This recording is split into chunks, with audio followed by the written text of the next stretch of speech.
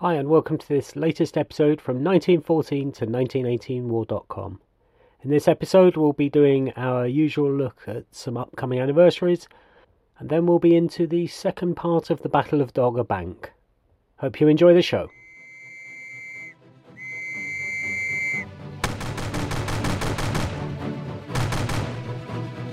Everything you hold worthwhile is at stake.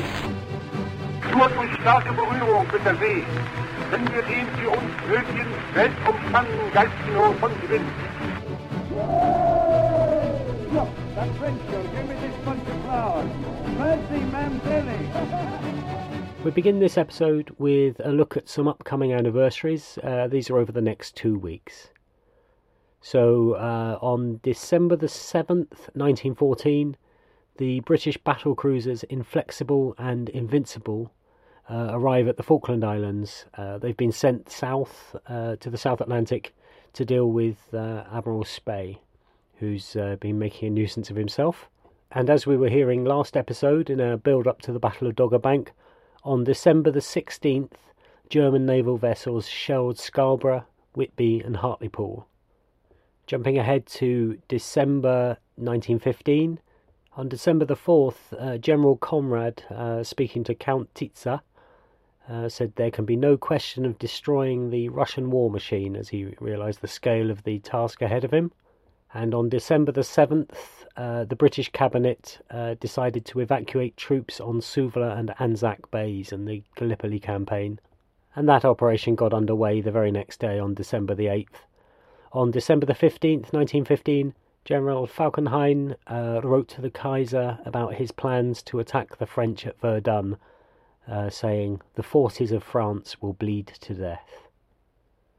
And continuing that theme, December the 15th, 1916, so a year later, the French launch a major attack at Verdun, capturing 11,000 prisoners and 115 heavy guns. Jumping ahead to 1917 now, on the 6th of December, Finland declared independence from Russia. And then on December the 9th, 1917, the Bolsheviks declared war on the Cossacks in southern Russia as the bitter internal war gathered pace.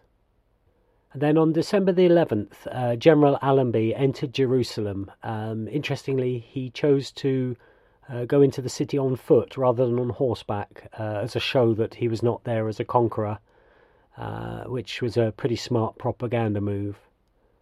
And then on December the 14th, 1917, Lloyd George gave a speech where he stated there was no halfway house between victory and defeat. That brings us to the end of our selection of anniversaries for the week. Let's get on with the main event, which is our exploration of the Battle of Dogger Bank.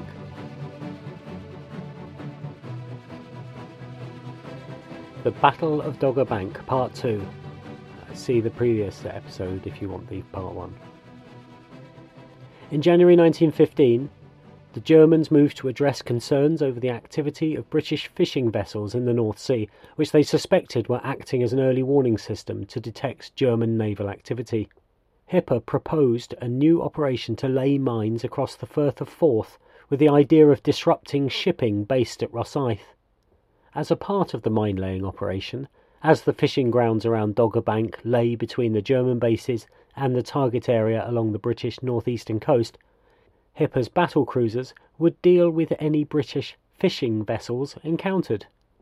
The German force consisted of the 5 main battleships, ranging in size and power from the Blucher, launched in 1908 and weighing 15,842 tons and carrying 8-inch guns, up to the Derfflinger, launched in 1913, weighing 28,000 tons and carrying 12-inch guns. These heavily armoured ships were each protected by 11 and 12-inch armour. As well as these ships, Hipper requested additional support from the High Seas Fleet under Ingenohl, but his request was refused because some of the ships were undergoing repairs and Ingenohl thought that the main fleet wouldn't be needed for the raid envisaged.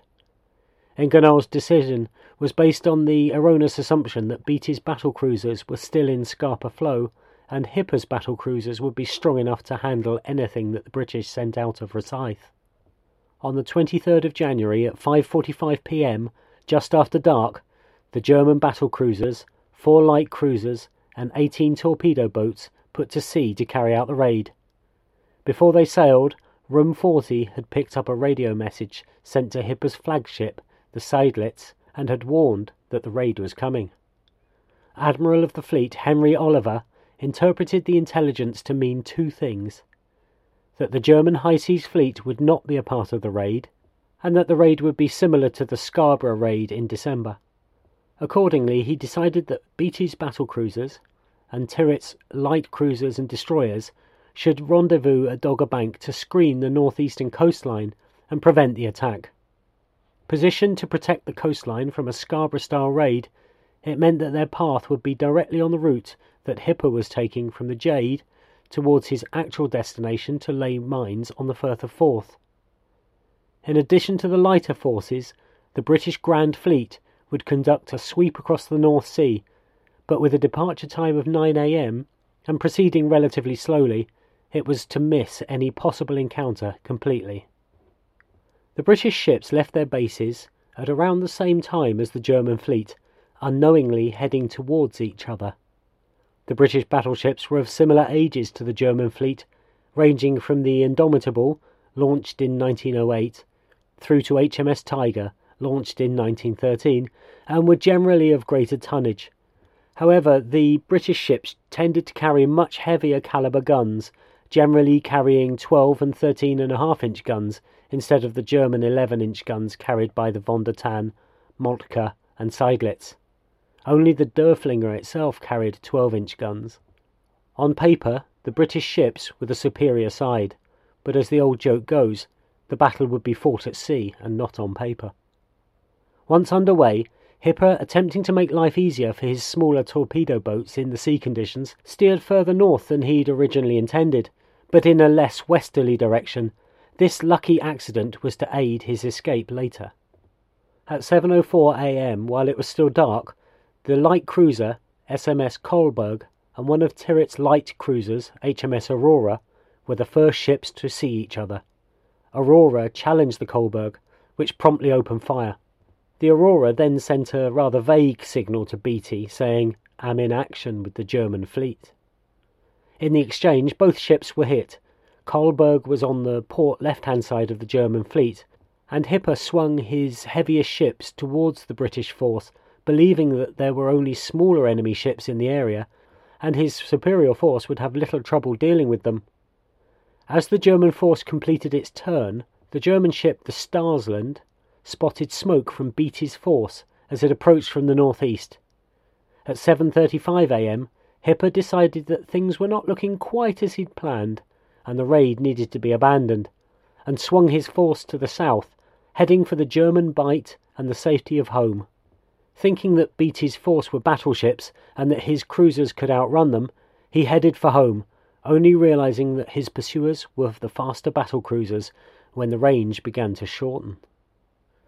The German armoured cruiser Blücher, with a top speed of around 23 to 24 knots, several knots slower than the other German ships, was the rearmost ship of Hipper's column and was the most exposed to the approaching British. Ahead of Blücher were the Derfflinger and Moltke, with Seydlitz leading the way. At 8:34 a.m, Beatty ordered his ships to increase their speed to 27 knots. Not all of his ships were actually capable of this speed, and Beatty's fastest ships, the Lion, Tiger and Princess Royal, pulled ahead of the New Zealand and Indomitable as they raced to catch the Germans. Beatty, determined to catch up with the Germans, ordered his ships to make 29 knots, a speed that was beyond the capability of any of his ships. You have to admire his enthusiasm, I suppose. However, the German ship Blücher was struggling to keep up with the rest of the German fleet, and along with a number of slower coal-fired torpedo boats, began to lag behind. Meanwhile, before the battle cruisers could open fire, the British lighter forces tried to manoeuvre into position to make an attack, but the speed of the encounter was too much for them, and in trying to make that speed, they were belching out so much smoke that it was interfering with the visibility of Beatty's larger ships, and they needed that visibility to engage the Germans with their long-range guns. Beatty ordered them away. Beatty's flagship, HMS Lion, optimistically opened fire on the Blucher at 8:52 a.m, but the German ship was still out of range. By 9 a.m, the range had shortened to 20,000 yards, and Lion opened fire again. Then, as Princess Royal and Tiger came into range, they all joined in, all aiming at Blucher, which was hit at 9:09 a.m. Lagging behind, New Zealand would only fire 43 minutes later, with the Indomitable coming into range a full 2 hours after the first exchanges. The Germans returned fire when the range was reduced to 18,000 yards. Focusing on Lion, their view of the enemy was impeded by clouds of smoke pouring from their own funnels. At 9:35 a.m, Beatty, with a number of ships within range equal on each side, ordered each of his ships to focus their fire on the equivalent German ship in the two lines, switching Lion's fire to the sidelets. Signalling "engage the corresponding ship in the enemy's line," he intended that each enemy target would be engaged and therefore less capable of accurate return fire. At 9:43 a.m, the Lion straddled sidelets. Unfortunately, following the command to distribute their fire, Tiger, when identifying her target, assumed that the Indomitable formed part of the calculation, giving the British 5 ships to the German 4. But the Indomitable was not yet in range, and therefore Tiger picked the wrong ship. Making the assumption that she should engage sidelets alongside Lion, Tiger opened fire on the sidelets. This meant that sidelets was now under attack from 2 ships, but the Moltke was unengaged and able to fire her guns unmolested. Both the sidelets and the Moltke concentrated their fire on Beatty's flagship, Lion. In addition to misinterpreting her orders, Lion also struggled to observe the fall of her own gunfire, mistaking the splashes from Lion's gunnery for her own, resulting in inaccurate gunnery corrections, although in the heavy seas this was perhaps the more understandable failing than attacking the wrong ship. At 9:50 a.m, Lion hit the sidelets, penetrating her deck and causing an ammunition fire which shot flames into the sky and disabled her rear gun turret. The rear turret was knocked out of action, and because a blast door had been left open, fire spread into the next turret and down towards the magazines. 159 men were killed, and only rapid action to flood both the affected magazines saved the ship, allowing her to continue her course with only her forward guns available to engage the enemy. Minutes later, Beatty reduced speed to a relatively slow 24 knots to allow his battlecruisers to close together. As Tiger shifted her attentions to the Blucher, Lion now found itself under fire from the Moltke, the Derfflinger, and the sidelets' remaining guns. Felsen Young, stationed in the Lion's foretop, the lookout post in the masts, later described his view.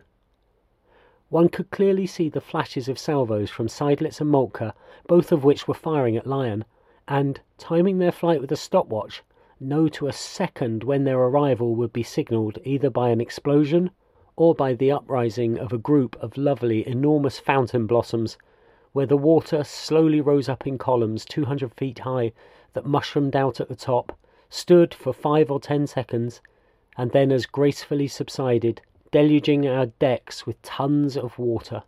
It was strange to think, observing those flashes and the little black second hand ticking around the dial of the watch, I have perhaps 23 seconds to live. When the little hand reaches that mark, then oblivion. At 9:55 a.m, Hipper signalled back to the High Seas Fleet, "Need assistance badly." But with an estimated time of arrival of 2:30 p.m, the fleet was too far away to have a chance of assisting in battle. Over the next 20 minutes, the combined German fire took its toll on the British flagship, and at 10:18 a.m, Derfflinger hit the Lion twice. Under fire from 3 German battlecruisers, the Lion was hit 15 times in the next half an hour. The ship lost electrical power, and shell splinters damaged the fresh water supply to the boilers, allowing salt water in that began to clog the pipes.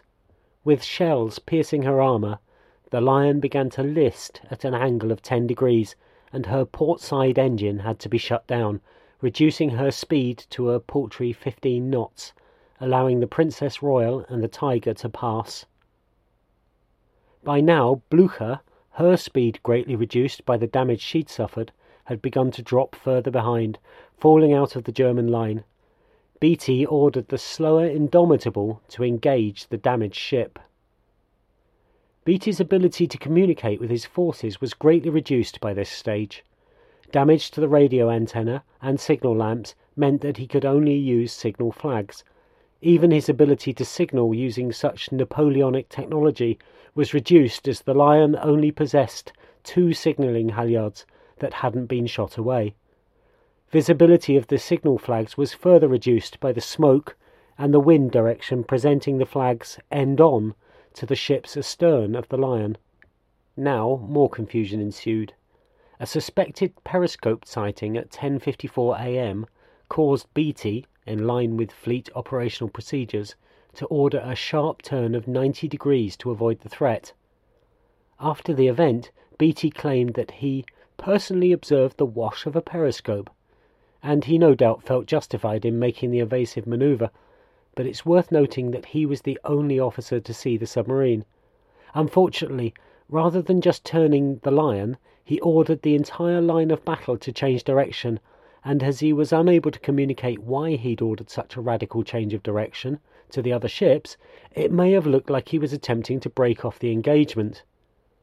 As luck would have it, the confusion caused by Beatty's sudden turn also confused the German side, and Hipper, who had been planning a torpedo boat attack to disrupt the British advance, was thrown off his stride by the unexpected British action and called the attack off.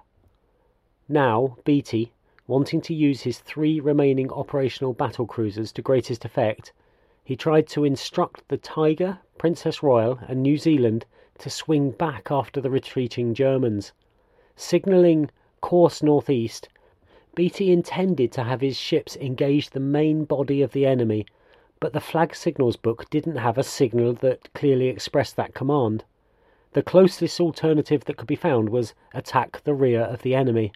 Unfortunately, at this point, a signalling error meant that the previous flag order to head northeast wasn't recalled, and as a result, when the new order was hoisted, it became merged with the previous signal.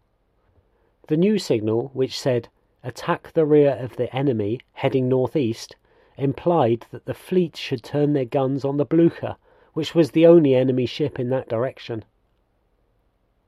Beatty's inability to signal his intention to the fleet meant that he was forced to watch as his best ships broke off the main action and focused their attention on the lightly armoured, undergunned and already badly damaged Blücher, which by this stage posed no threat at all. With Beatty's flagship lagging behind and with him unable to command, Rear Admiral Moore took over, but not for some time, and for a while there was some doubt about who was in command. Moore considered whether it was worth giving chase, but with a likely 2-hour timescale to catch the German ships, and with the risk that he would meet the German high seas fleet coming out to support them, he decided against it. Meanwhile, the Blücher took a pounding. As a German survivor wrote, "The shells came thick and fast with a horrible droning hum. The electric plant was destroyed, and you could not see your hand before your nose. The shells bored their way even to the stokehold. The coal in the bunkers was set on fire. In the engine room, a shell licked up the oil and sprayed it around in flames of blue and green, scarring its victims. The terrific air pressure resulting from the explosion in a confined space roars through every opening and tears through every weak spot, and through it all the bodies of men are whirled about like dead leaves to be battered to death against the iron walls." And as this brutal but pointless action played out, the remainder of the German fleet made its escape. HMS Arethusa went to deliver a coup de grace against Blücher, firing her torpedoes, and incidentally damaged HMS Meteor in the process. Then, now that it was obvious that Blücher was incapable of fighting and was beginning to sink, the operation shifted towards rescuing the Blücher's crew. In case the Blücher's crew hadn't suffered enough, though, while the rescue operation was underway, Zeppelin Z5 and a seaplane bombed proceedings. At 12:07, the Blucher keeled over and sank, with only 237 men out of the 1,200-man crew being rescued. The ship had put up a remarkable fight and was honoured in the British official history with the following words: "As an example of discipline, courage and fighting spirit, her last hours have seldom been surpassed." At 10:50 a.m, Beatty transferred to HMS Attack, a fast destroyer, with the intent of transferring his flag to the Princess Royal and continuing his command of the battle from there. But by the time he'd managed his transfer at 12:33 p.m, there was no more enemy to fight. With the distance to the German ships now at about 30,000 yards, they were well out of range and heading for home, and probably into the protective safekeeping of the German High Seas Fleet and German coastal waters. The Grand Fleet, which had come out on a sweep of the North Sea, now returned to Scapa Flow, but Jellicoe detached his destroyer screen to protect the Lion as she limped back into port. Lion returned to the Firth of Forth, protected by 37 light cruisers and 67 destroyers. And so the first battle to be fought between Dreadnought-class ships ended without a significant outcome. Analysis of the battle tends to focus on the British side. This is the correct approach, as the Germans didn't want a major engagement, hence the onus was on the British to engage and make their victory certain. The battle was pronounced a victory by the British press, and on the face of it, it was. The Germans had lost the Blucher, had lost around 1,000 men killed and wounded, compared to just over 100 casualties on the British side. Given the disparity in the forces, Beatty should have won a conclusive victory though, but fundamental issues in the British Navy's organisation, equipment, doctrine and operational procedures conspired to allow the Germans to escape. Organisationally, a gulf existed between the naval intelligence and the commanders on the water. Whilst Room 40, the intelligence gathering operation at the Admiralty, was able to warn that the German raid was coming, they didn't share their knowledge that the Germans wouldn't be supported by a concentrated submarine force. If this information had been supplied to Beatty, perhaps he would have been less risk-averse and therefore less inclined to disrupt his pursuit when reacting to a potential periscope sighting. The advent of modern wireless communication had allowed the Admiralty to exert greater control over its forces than was traditionally exercised. We see this before the battle when Jellicoe was ordered not to send the Grand Fleet out for the German raid. As such, local commanders became used to centralised command and less likely to act when circumstance demanded it. The Royal Navy demanded great things from its commanders, but reliance on close control from the flagship meant that individual ships' commanders felt unable to use their initiative. As Lion's ability to communicate was degraded by battle damage with the loss of wireless, the emphasis shifted to flag communication, which was woefully inadequate. Whilst we have the benefit of hindsight and years of scholarly research to help our assessment, the British were blind to some of the issues raised by the Dogger Bank encounter, and those issues were to be carried forward to the larger and more important battle at Jutland. Organisational issues relating to intelligence and operational departments were neglected. The Flag Signals book was tweaked, reinstating the heroic instruction to engage the enemy more closely, which would have encouraged the battle cruisers to attack the main body, but these measures didn't address the contradictions in the communication systems. Admiral Archibald Moore, who'd been in command after the Lion dropped out of the battle, took much of the blame and was sidelined, and Captain Henry Pelly, commanding the Tiger, was also criticised for not acting aggressively enough, but he escaped sanction as it was widely known that the Tiger's crew was below the standard expected. Beatty told his subordinates that from now on he would rely on captains to use all the information at their disposal, to grasp the situation quickly and anticipate his wishes. But this would only apply within his areas of responsibility and didn't address the issues across the Navy. One can't also help but think that Beatty may be deflecting a bit of blame at this point. Admiral Fisher, commanding the Admiralty, continued to doubt Beatty's performance, asking him, "Why didn't you get the lot?" But Beatty was riding high in the court of public opinion and was able to survive the criticisms. The issues with the command, control and communication side of the battle meant that serious deficiencies in gunnery weren't addressed. Admiral Jackie Fisher had built the Dreadnought fleet on the basis that bigger guns would win wars over greater ranges than had been possible until now. The Battle of Dogger Bank had been fought at such a long range. The opening salvos were fired when out of range and then recommenced at extreme range, with the effective fire taking place between 20,000 yards, that's 18.28 kilometres, and 16,000 yards, 14.6 kilometres. The word effective is doing a lot of heavy lifting there. The British battlecruisers fired 1,150 shells and scored 76 hits, a hit rate of 6.6%. Given the conditions, you might be forgiven for thinking that's not too bad. But of the 76 hits, let's forget that about 70 of those were fired into the helpless Blucher once the British had broken off the main action. Just 6 shells were accurate in the main battle, a success rate of 0.5%. Lion fired 243 shells and struck the enemy 4 times, a hit rate of 1.6%. But Tiger fired 355 shells during the main battle and hit the enemy just once, a hit rate of 0.3%.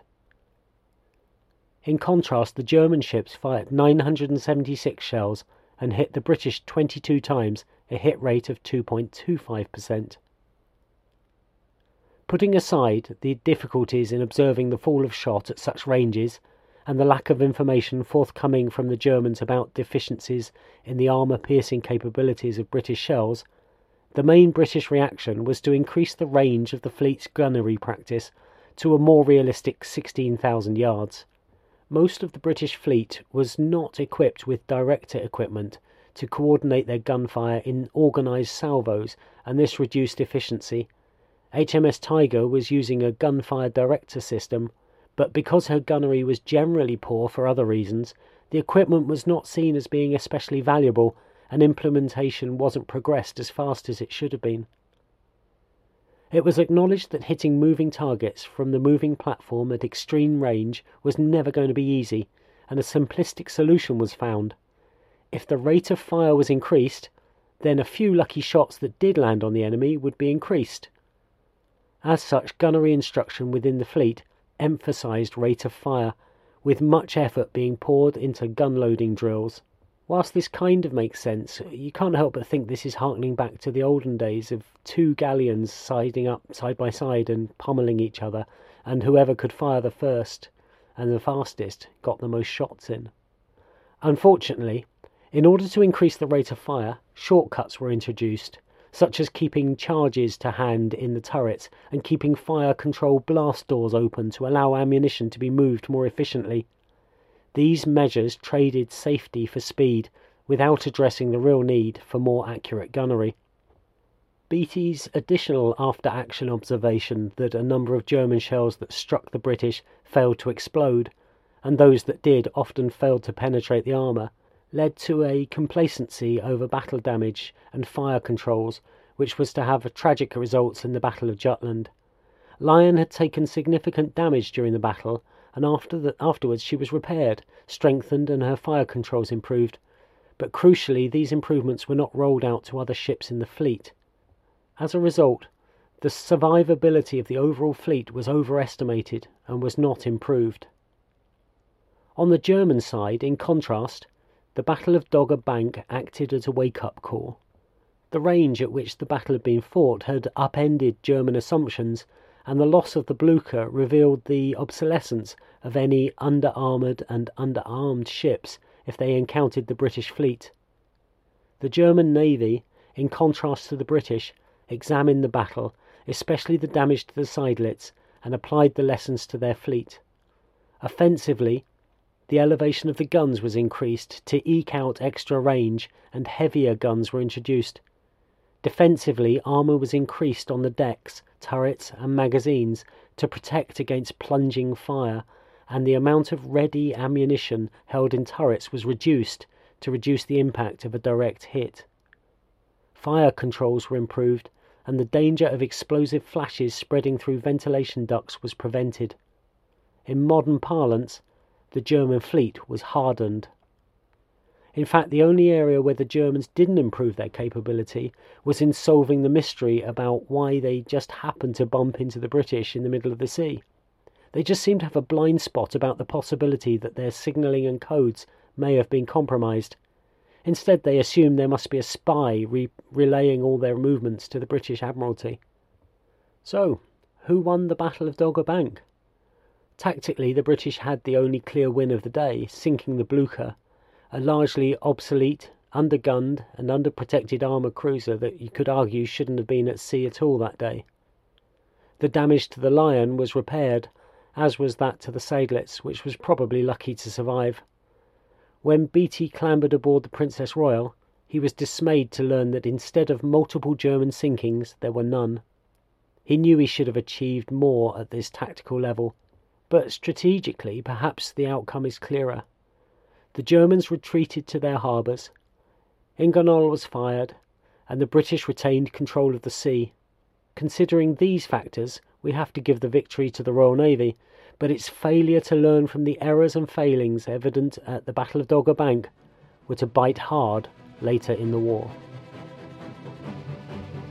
Hope you've enjoyed that look at the Battle of Dogger Bank. It was a good one to write. As always, in a spirit of shameless self-promotion, please share this on with other people who you think might like it. A bigger audience is very encouraging. And I'll talk to you all next episode. Thanks a lot. Bye.